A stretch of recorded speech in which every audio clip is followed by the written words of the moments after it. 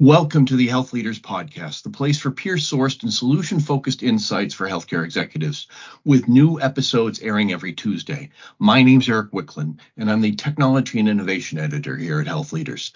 Today we're talking to Carter Groome, founder and CEO of First Health Advisory, a global risk management and digital transformation advisory firm serving the healthcare industry. We'll be talking about an issue that's keeping many healthcare executives up at night, cybersecurity. Welcome, Carter. Eric, thank you so much. Thank you, Health Leaders, and thank you to the listeners out there. I really appreciate being on the podcast. Problem. Thanks for joining us. Let's get right into this. What are the recent trends you're seeing in healthcare cybersecurity that executives should be monitoring? Well, Eric, you started with a big one, and as I noted before we talked, we'd chat for hours, but in no particular order, from a trends perspective, the things that I think healthcare executives should be monitoring are, third-party risk. Yeah, that comes to mind. Often called supply chain risks, and how quickly an adversary or a bad actor is getting access now to the most important assets in the healthcare system is astounding. And so that's an area that I'm really focused on as we advise our clients. When a bad day happens, Eric, make sure that the data is backed up. Make sure you have redundancy. Make sure you have an ability to get to that data. That's something that is just super important if your organization is hit with ransomware. And know when that day comes, expect class action lawsuits. It's just a given in today's environment. It kind of makes me sick that you're already dealing with ransomware and a threat to the community and the patients you serve, and then firms are coming in and slapping class action lawsuits. And the latest numbers are there's an average of 12 class action lawsuits for every ransomware breach that's occurring, kind of in an average sized health system. Another thing that comes to mind is the ever changing insurance landscape for cyber. It's really scary how many organizations, Eric, are going bare. We call it going bare, but are self-insuring or simply just, can't get a policy because insurers are in droves getting out of this space because it's not a profitable business to write policies for healthcare systems and cybersecurity. I would say consumer sentiment is something that executives really need to pay attention to. I hear a lot of things like, you're all making a ton of money as executives, but you don't spend any money protecting my security and privacy. That sentiment, when we think about reputational harm, is real. And I think CEOs and boards should be thinking about this. Other things that are, good things that are happening, HHS, FDA, there are sort of changes in policy that are coming out, to help health systems. And so to be attuned to things like 405D, and we can talk about that more, that's really important as a leader. And then the last two things I think about are managed services.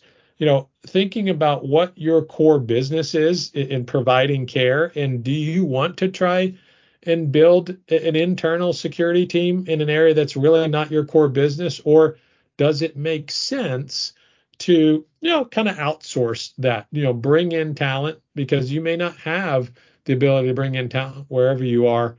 And lastly, and I just have to say it, even with all the hype, Eric, artificial intelligence, can you find efficiencies? Can it play a role in filling some of those workforce gaps? And, for your enterprise security posture, we think about that a lot, and I'm paying attention to it, as I think executives are too.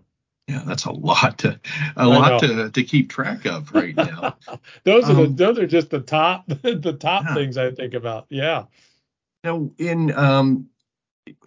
are there certain areas where you feel that healthcare executives are not paying attention properly to, or they're not doing something, or a few certain things that they should be doing right now? Yeah, I mean, we talked about, sort of that consumer sentiment and, Mm, how you can get your arms around it, how you can message to the communities that you serve that security and privacy is a business imperative. It is supremely important to whatever organization you're running that you are protecting their information. I think that message is something that really needs to resonate with the community.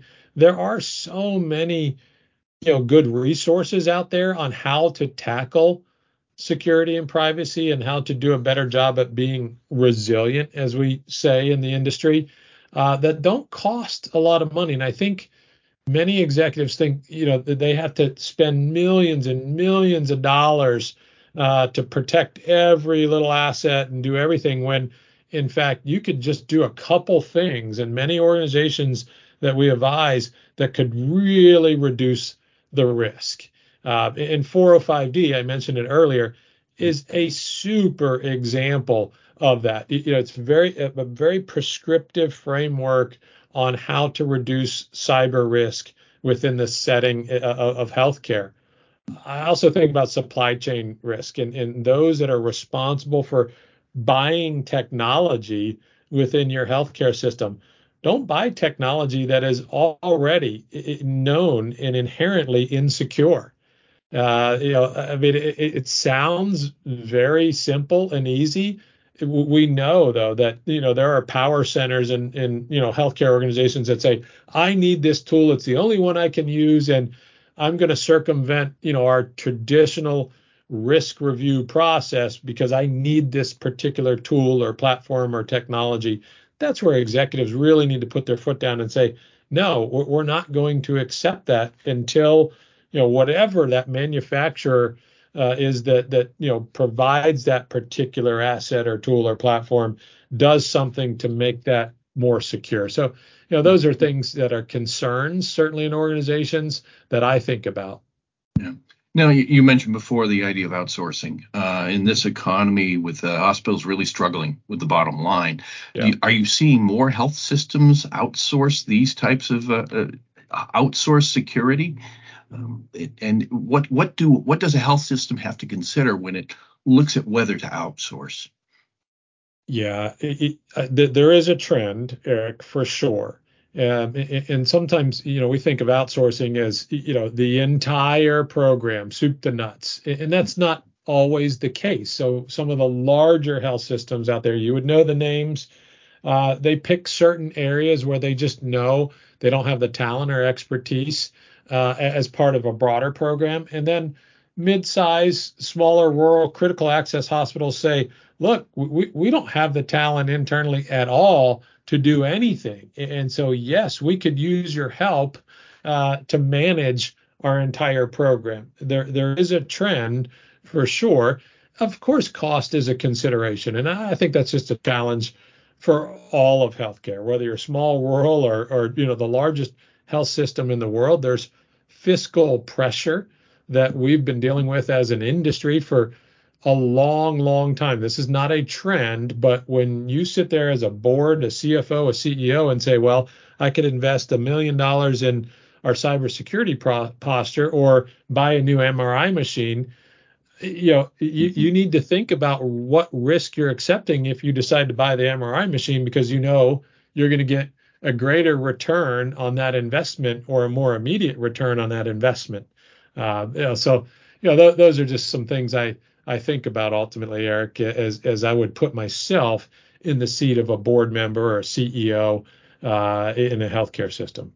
Yeah, the idea of priorities right now, and with the number Yeah. of data hacks and ransomware attacks we're seeing lately amongst some of the larger health systems, it seems that maybe the C-suite isn't up to the task or isn't looking in the right places to make sure that these risks are managed.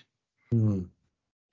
Yeah, you know, I think in general, Eric, business owners, and when I say business owners, it might be a department head of radiology or, a chief medical officer, they by and large do not understand the potential business impact to these events that we're seeing every day, ransomware events that bring down the electronic health record, that bring down the ability to provide care. And unfortunately, they find that out when it's too late. And they have to go back to paper charting or downtime procedures that they haven't necessarily practiced the way we used to practice those 20 and 30 years ago. And it causes havoc, and it costs the health system 10, 20, 30x what it would be to invest in better security.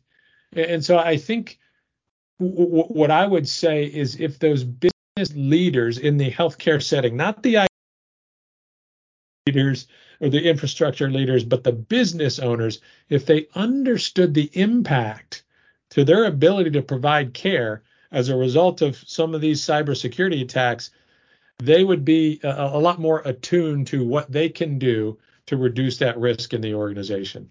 Yeah, you hate to say it, but eventually one of these hacks causes a life lost for some reason. That's gonna make people sit up and take notice.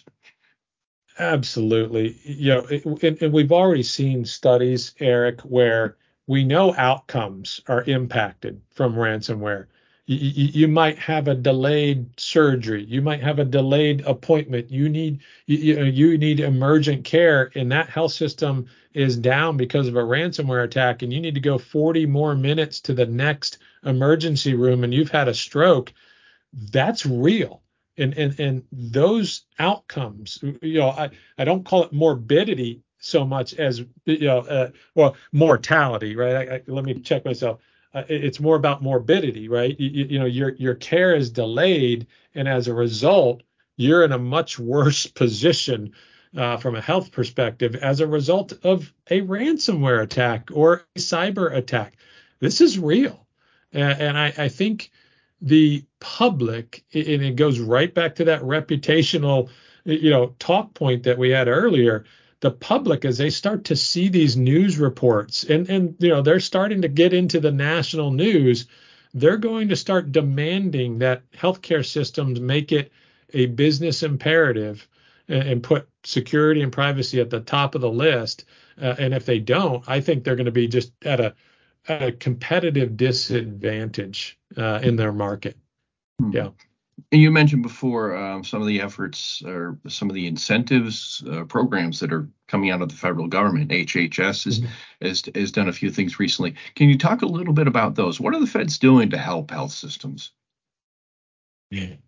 This is a big topic that's really important to me here in Washington, Eric. And, I do a lot of advocacy work, which primarily is around bringing awareness to what we're talking about here today.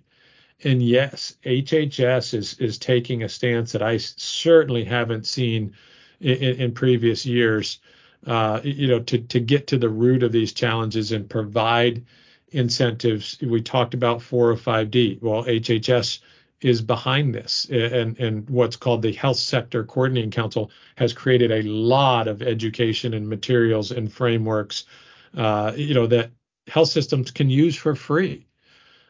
We've seen FDA and some new authorities that have been given to them through the recent year-end omnibus rule that's going to allow the FDA to enforce cybersecurity, not going into any technical detail, but to enforce manufacturers of medical devices to build cybersecurity into those devices before they sell them, or ultimately before they're approved by the FDA. We're seeing the White House and some of their national cybersecurity strategy come out, which I think is well formed. We're seeing CISA do a lot. The area that still remains concerning for me, so we're separating agency and policy to lawmaking and statute. I haven't seen Congress or Senate really do anything. And yes, I'm watching that very closely. The Senate Help Committee, we might see something from Senator Warner and Senator Cassidy here in the coming weeks, but that's where it could really make a difference. If there's statute to help the workforce, to provide incentives to small, rural, critical access, and generally the market provide incentives for these organizations to invest, and that's actually going to create change. What's the holdback, or why isn't Congress acting? you know, I think a lot of it is pressure in some ways that comes from the public. And if the public is not aware of what's happening, they don't then put pressure on their elected officials, and the elected officials decide, well, what is my priority? And so right now, it seems to be when you think of what's the Senate Health Committee is doing, it's around drug pricing. And this is an important topic, but what happens is they focus on one, and all the others don't necessarily move forward. And that's where we're at, from a healthcare cybersecurity perspective, in creating any sort of, meaningful statute to help the industry or the sector. Yeah, it's what's a sexy topic right now, and drug pricing is the one that's getting the most attention in the news. And I mean, not to get down this rabbit hole, but there's not a lot of money, right, flowing into our policymakers, right, when you think of lobbying, and ultimately that sometimes creates priorities, but there's not a lot of money coming into those organizations to say, oh, we better make this a priority. You mentioned AI. I know that's a dangerous position to even speak about, but that's the reality of what we see. Certainly, yeah. You mentioned AI a little while ago. One of the newer technologies showing up in the scene now. A lot of potential, a lot of hype. How do you see AI applied to cybersecurity? Yeah, early on, when you think of large language models, Eric, you think of predictive AI. We've already seen, when you think of radiology and looking at images and making decisions, we've already seen advances that are helping in better decision making and more efficient provision of care. When you switch to generative AI and you think about, could your EHR respond really quickly to inquiries coming from the patient community? Could your doctors have responses really quickly that are, one, ethical, two, accurate? and I think, three, reflective of the organization and what their values are, and what they ultimately want to put in front of their consumers. These are things that we're thinking about, but finding efficiencies through AI is absolutely something that a lot of organizations are looking at and will be looking at in the near future. But you've got to consider the governance of that in healthcare. Like I said, the ethics of it in healthcare, and then the privacy and security elements of that. We call it risk assurance of turning on a chatbot that's going to be responding to a patient that has questions about their care. So these are all sort of, I think, more sticky things than retail using AI or finance using AI. We're talking about people's lives and their health care, and you don't want certain things getting out there that are not accurate, because then it opens up all kinds of liabilities at the same time in using AI for the greater good. So those are the things we're talking about at the board level when it comes to healthcare technology and the use of AI. Yeah. AI is one of the newer technologies out there. Also, telehealth, virtual care, digital health. Are there new threats to healthcare privacy security through the use of virtual care that health systems are not yet aware of or just becoming aware of?